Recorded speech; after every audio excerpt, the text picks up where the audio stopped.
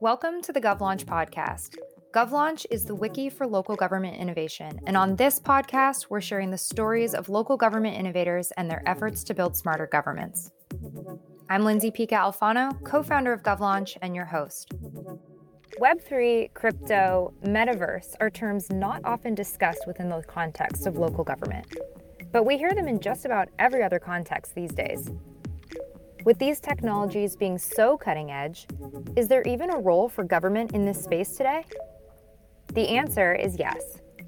I'll pass it over now to Olivia from our team, who's joined by two crypto enthusiasts working in the community building space of Web3. She'll dive into what this new tech is and what roles local government practitioners can play in these emerging spaces.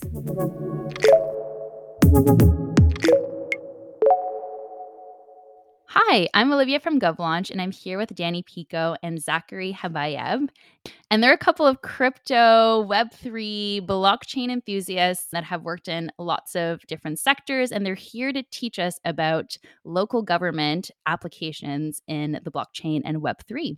So let's start off by introducing yourselves to our audience. Danny, how about let's start with you? Amazing. Thank you for having us, Liv. So I'm Danny. I work as the community director at Forum Ventures, but prior to that, I spent about 8 years or so working in the ed tech industry. I should start off by saying I'm absolutely not an expert in Web3, nor is anyone, because it's changing a lot. But my interest really started because I saw the potential that Web3 had to disrupt and improve some of the biggest problems that we had within education, particularly higher education. I've spent the last year or so diving into it and really learning about how it can be applied, which is really my focus, and specifically beyond cryptocurrencies, which is what a lot of people think about when they think about Web3. I can't wait to unpack all of that with you in just a moment. Zach, how about you introduce yourself for our audience? How did you get interested in crypto and the Web3 world?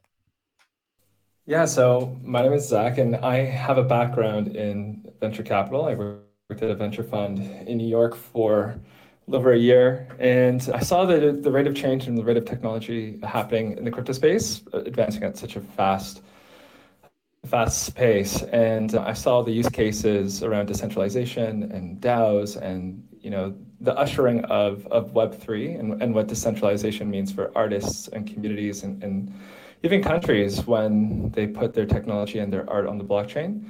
And I got fascinated by this whole concept. And as of 8 months ago, I've been fully in the Web3 crypto universe. So that's a little bit about my background. And I've been an investor and an enthusiast in DAOs and NFT projects and art and NFTs and kind of the whole intersection of what Web3 means these days. Fantastic. So we're going to go into a couple of definitions in just a moment, but you mentioned a couple acronyms already, Zach, for us. Can you tell our audience what DAOs are and what NFTs are? Yeah, so a DAO is a decentralized autonomous organization. And the whole idea with the DAO is that governance and voting power is spread across all the people who contribute to the DAO and want to be involved. So a really tangible way of thinking about this is like a co-op. You can think about it like a digital co-op where everyone who is involved in making the co-op happen has a say, and it's permissionless as well. It means no one has to have permission to contribute to the DAO. People can just put their hands up and volunteer to support any way they can. And this kind of goes against this idea of centralization where power is accumulated at the top, maybe among one person, the CEO, the president, whatever title they like to go by, but it is essentially distributed power to the people. And an NFT stands for a non-fungible token. And you can kind of think about this as a token that holds data, just like any cryptocurrency. So NFTs could be an image, they could be a digital asset, they could be music. Essentially, this just allows people to prove that they have ownership over this asset and that this true, authentic piece of art or music, whatever it might be, belongs to this creator. And this is verifiable on the blockchain. So I think a fun meme going around is people see this Bored Ape Yacht Club NFT and people right-click save. And they say, hey, I own this now because I saved this image on my computer.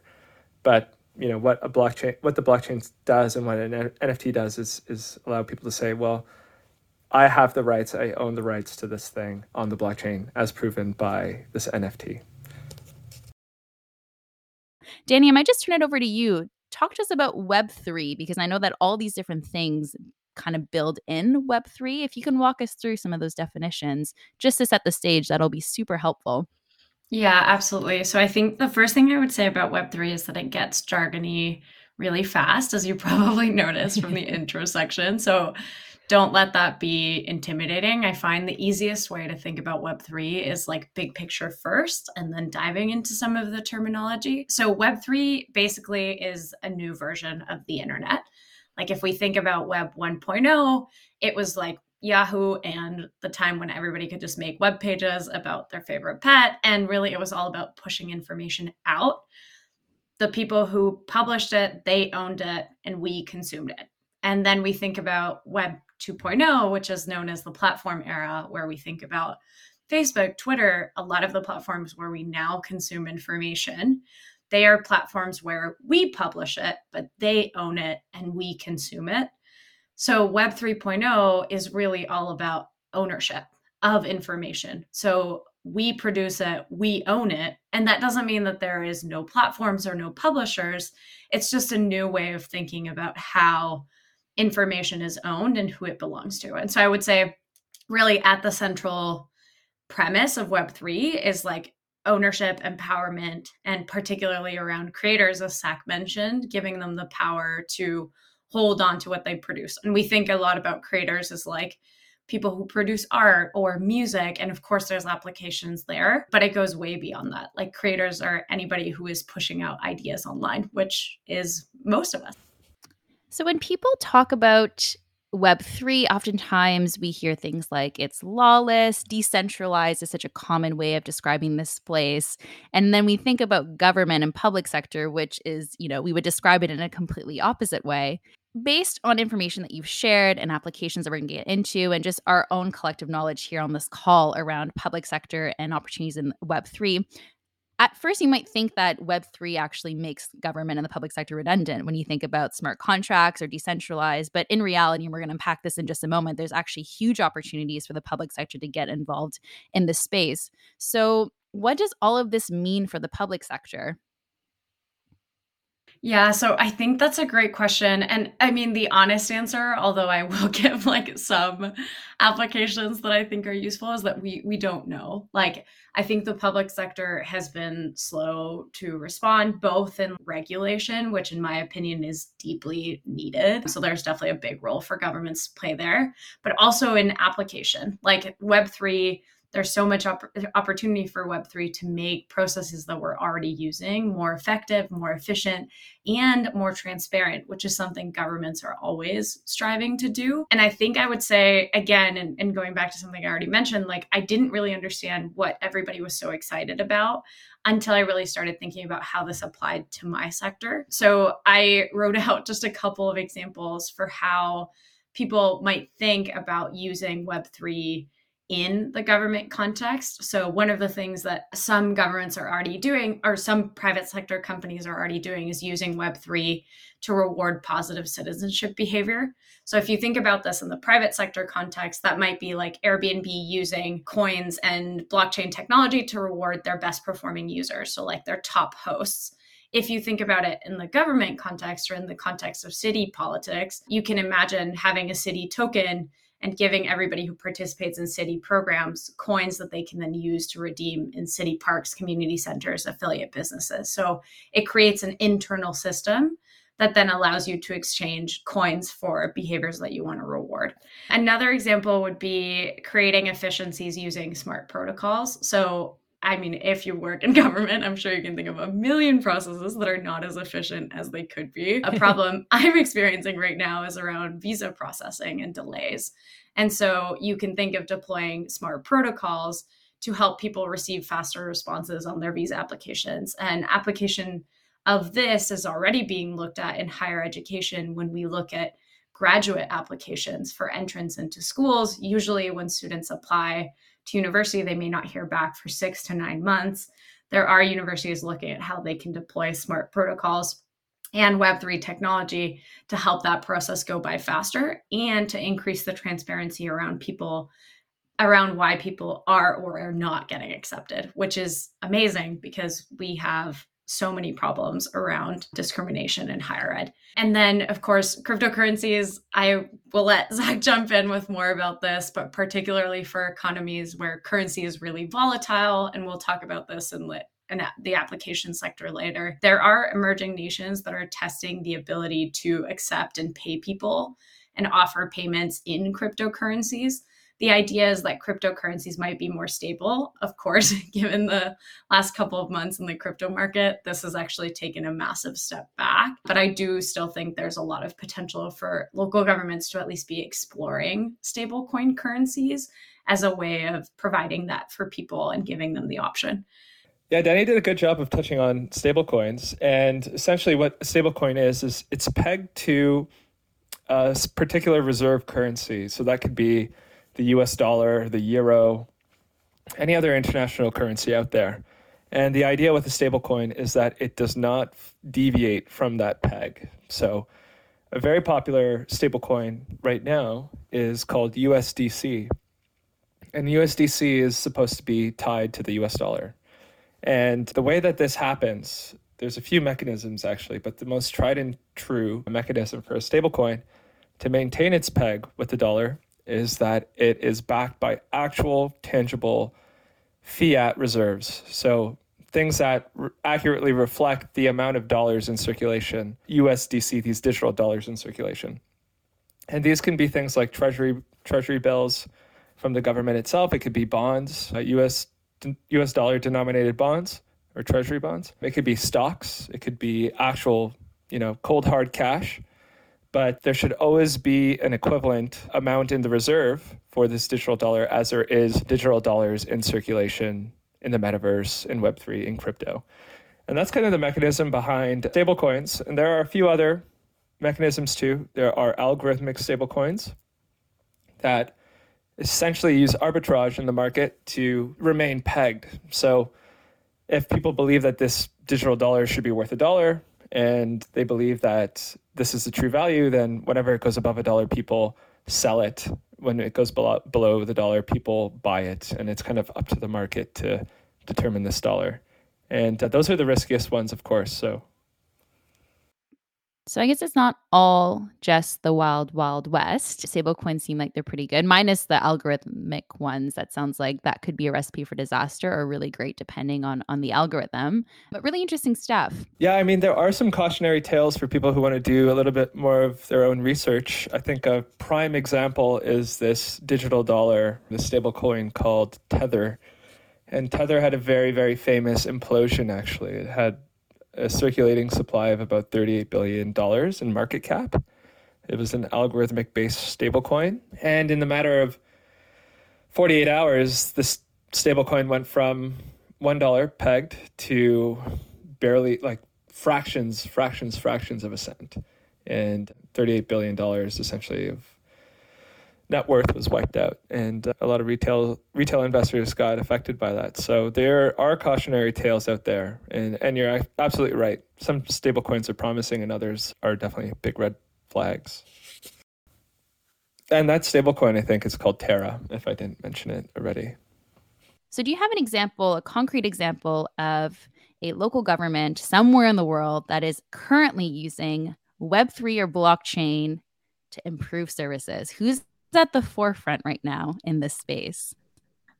So there is a lot of people researching it. As I mentioned, there's sort of been a slow adoption to this. There are now over 100 countries who have directed their financial regulatory agencies to develop regulation for financial institutions and look into strategies around Web3 and cryptocurrencies. The most famous one sort of in the last year was the Biden administration, who's now created a task force around this. In terms of examples of local government, there are some. It's very early in the development, and most of the projects are using ledgering, meaning blockchain, as opposed to any of the other applications that we talked about, which means that there is lots of room for innovation and exciting projects to develop. But just to shout out a few, in India, the UNDP is using blockchain technology to build a land registry. For those of you like me who did not know what a land registry is, a system that tracks who owns land where.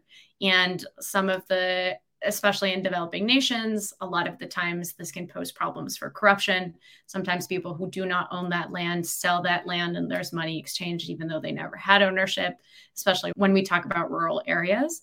So what they're doing is creating a land registry on the chain so you can see exactly who owns it, if they are able to sell it, and then how much it was bought or sold for.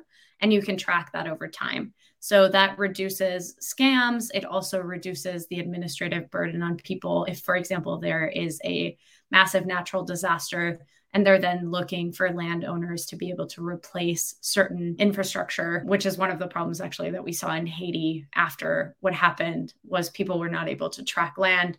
And so then it was very hard to get them to fix the infrastructure or remove elements from the infrastructure. So that's a pretty cool application. So another one, and this one's very different, but the city of San Jose in California launched a pilot with an organization called the People's Network, which is a company creating a blockchain-powered network on a blockchain network called Helium. The mission of the company is to help solve the digital divide, which is the focus for a lot of city and local governments. But what they're doing is they are using hotspots that can be deployed by anyone, and they enable individuals to earn Helium's native coin. So if we go all the way back to tokens and think about that application where you reward people with tokens for doing things that you want, what they want is for people to share these hotspots and they get rewarded in Helium's native currency in exchange for providing devices with connectivity. So you can hand out some of these devices to maybe schools within areas that lack Wi-Fi access or community centers, and then incentivize them to utilize these hotspots to give access to the entire community. And this one was actually really publicly advertised, so there's a lot more information to look up there. It's really exciting. And for listeners out there, we actually interviewed San Jose's lead on tackling the digital divide back in February of 2021. So if you want to have a listen, they're doing lots of cool space beyond just blockchain applications. Listen to episode 27. And then one last one that I'll mention, because I think I would be like booed off if I didn't. It's very popular and has been like very controversial. El Salvador, which is the first country to accept Bitcoin as legal tender. It was a big movement. They actually incentivized people to download this digital wallet called El Chivo. And what they were trying to do was basically bring in Bitcoin as a way to stimulate their economy. So they purchased and deployed a lot of Bitcoin throughout El Salvador. And the reason that this is controversial is because it stands to see there was a lot of people who were excited about how El Salvador was adopting cryptocurrencies, and there was a lot of potential for them to sort of become a Web3 hub. But then with the most recent economic downturn, there's been a lot of fluctuation in the value of those assets. And so there's been a lot of criticism about how this gamble didn't pay off for them. From my perspective, like TBD, and I think that there is a lot of kudos to be given to them for taking the risk to do something different, especially to test something out on that scale. Yeah, you made some great points there, Danny. And El Salvador definitely tried to push their people into this blockchain experiment with their own native wallet. Actually, they tried to incentivize people to download this wallet, and they were willing to pay El Salvadorians $30 per download as an incentive and give them a little Bitcoin to get their crypto journey on the way. But I think, the El Salvador story is yet to unfold, like you mentioned, and there's question marks around the future, but I think if done well and if executed with I would say a few iterations, it could actually become an interesting success story, or at least an interesting case study. And I mean that in a good way. I think with El Salvador, one of the biggest use cases with blockchain, with using Bitcoin, would be an easy way for El Salvadorians abroad to provide remittance to their families in El Salvador. And the reason why blockchain is kind of good for this is because the transaction fees associated with remittance generally are very high. They use these very traditional and archaic financial systems. I mean, anyone who is trying to send like a wire transfer knows this. You pay $50. You have to go to the bank, first of all. You pay $50. They verify your identity. You have to show your driver's license, and then you need all the information of whoever you're sending it to. And they charge you for the pleasure of taking an hour of your time. But with blockchain, everyone has their own individual wallet. That wallet can be verified and essentially authenticated right away. And people can use blockchain technology and the infrastructure to send money instantaneously. There's no 3 to 5 day waiting period. It can happen in seconds. And we see this already with chains like Solana, for example, can handle 100,000 transactions per second. And it's at a fraction of a cent to do these transactions. And it could be any dollar amount. It could be hundreds of thousands or $10 or $5.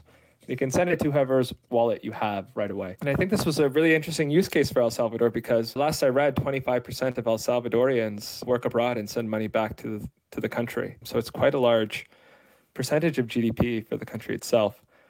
I think in terms of a use case and in terms of how El Salvador can use blockchain, I think it might make sense for them to move away from Bitcoin, honestly. We talked a little bit about stablecoins and how stablecoins have to be backed by some sort of reserve currency. And, it's not the best and the cleanest situation here, but Bitcoin can actually be used as a reserve currency, just like gold was back in the day. And a digital dollar launched by El Salvador can be tied to that Bitcoin reserve.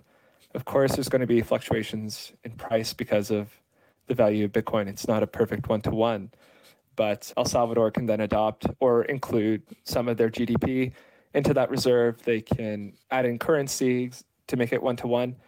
And by having a digital dollar, it would allow this remittance to happen way cleaner. And they could even, if they wanted to, open up their own blockchain and kind of decentralize it so it's safe and secure and quick.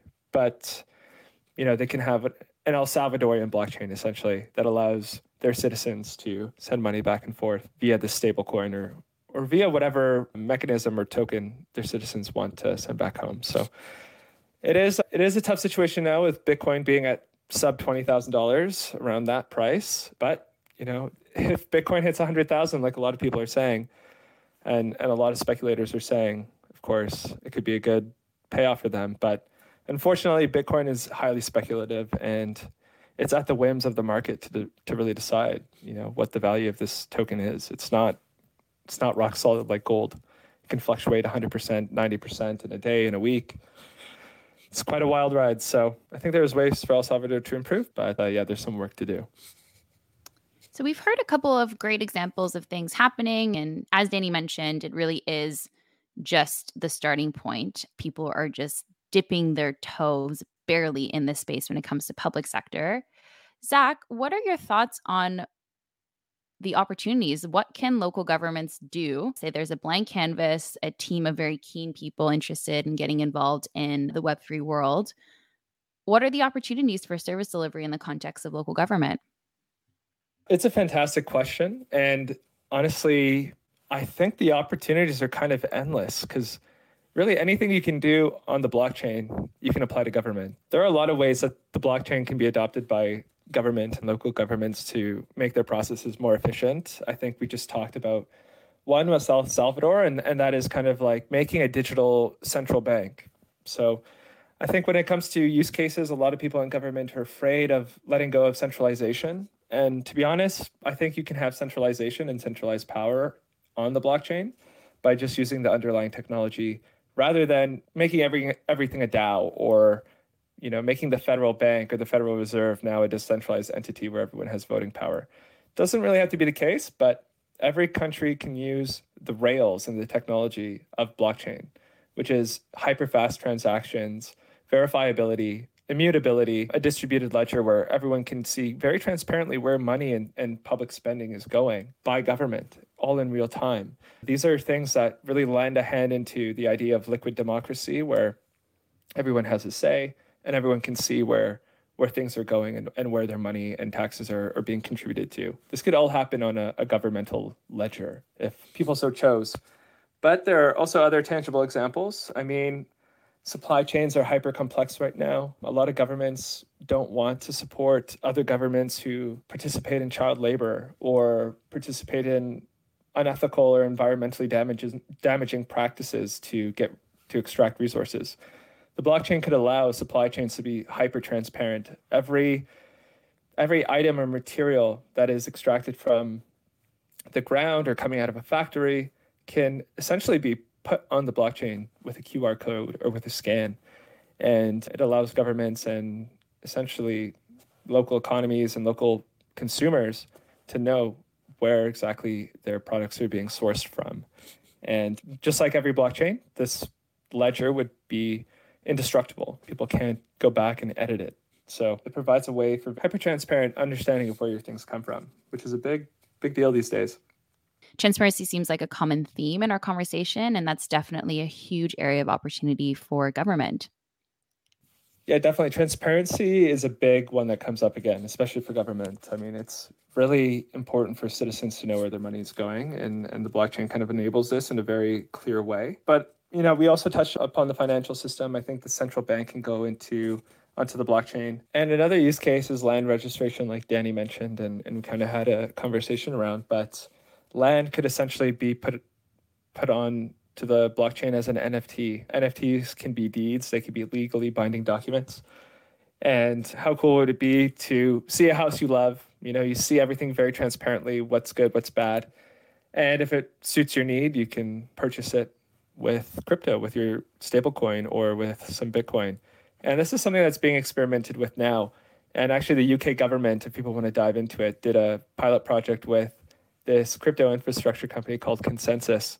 And they actually worked with the Land Registry Ministry to see how crypto and how the blockchain can be used when it comes to land transfers and real estate. So I encourage everyone to maybe click the link that's in the show notes to dive into that a little bit more. But essentially anything where there's a legal transaction or an exchange of goods or services between the government and the citizens can be done on the blockchain. And this is with taxation, voting, legal entity management, corporate registration. It's all possible. So Danny, you mentioned that you were a Web3 skeptic. I think I was as well and have only recently started to dabble in this space.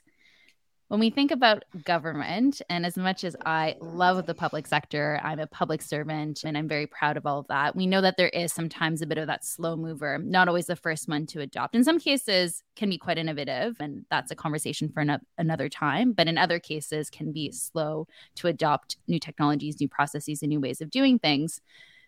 So if you're surrounded by, hypothetically speaking, if you're surrounded by a bunch of Web3 skeptics on your team and you're in local government and you're just looking to foster a culture that's more open to the opportunities that these things, I don't even know how to define them, can offer for your service delivery, for transparency, et cetera, what are some concrete steps that a local government practitioner could take today to foster an open culture that is excited and enthusiastic about the opportunities that the Web3 world can provide?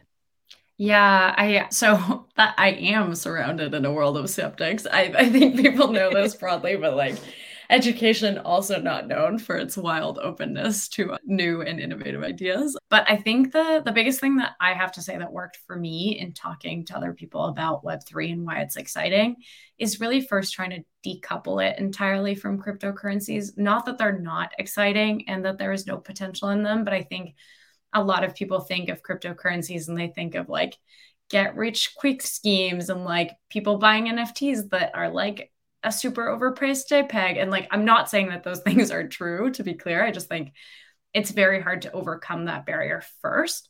So I would really focus on some of the potential of the blockchain, of smart contracts, of protocols, and start investing in education for that. If you're in a position of power, definitely encourage you to start looking at educators in Web3 and how they can run workshops or webinars for your staff on what they're doing, and then encouraging people to look at existing processes that could be improved, definitely starting with the tech welcoming people first, but really looking at what are areas for improvement where we do use contracts or where we basically have people just checking things off, and are there opportunities there to instead use smart contracts or protocols to help us create efficiencies there and help people focus on more important things. And then, as I mentioned before, like just reaching out to local Web3 organizations. There's a lot of groups who are lobbying in this space for government to be more open. They are great organizations to engage with and to start educating yourself with. I think there's a lot of fear around Web3 because it's different, because it's new, but I really do think that there's a lot of potential in it.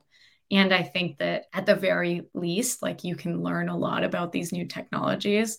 I think people tend to overhype the speed at which this change will come, like especially at the local government, education. Like it will take a while for this change to come through, but the development of the space will matter a lot based on the people who are at the forefront of that development. And right now we just don't have like diverse, innovative people who are really thinking about the social innovation applications of this. We have a lot of people who are thinking about making money, and that reflects in the way that the sector has developed. And so I really just encourage you, if you care about issues, which I think everybody in government does, you need to be learning about this, because if you don't, other people will create the space for us that we will then have to live with. And that's why I really care about being involved in it. Such wise words to wrap up on. Thank you so much, Danny and Zach, for your words of wisdom and for inspiring us and in thinking about new and innovative ways that we can apply Web3 opportunities in the context of local government. And I'm just really excited to see where this space goes. And to Danny's point just now, it is important. This change is happening whether or not we want it to. And so there's I think there's just a really strong need for all of us who care about government, the intersection of government and the public sector and innovation to get knowledgeable on these topics and to get creative with it as well. Wealth of opportunities. Thank you both for your time and for joining us. Thank you, Olivia. Thanks for having me. This has been great. I'm Lindsay Pica Alfano, and this podcast was produced by GovLaunch, the wiki for local government innovation. You can subscribe to hear more stories like this wherever you get your podcasts. If you're a local government innovator, we hope you'll help us on our mission to build the largest free resource for local governments globally. You can join to search and contribute to the wiki at govlaunch.com. Thanks for tuning in. We hope to see you next time on the GovLaunch podcast.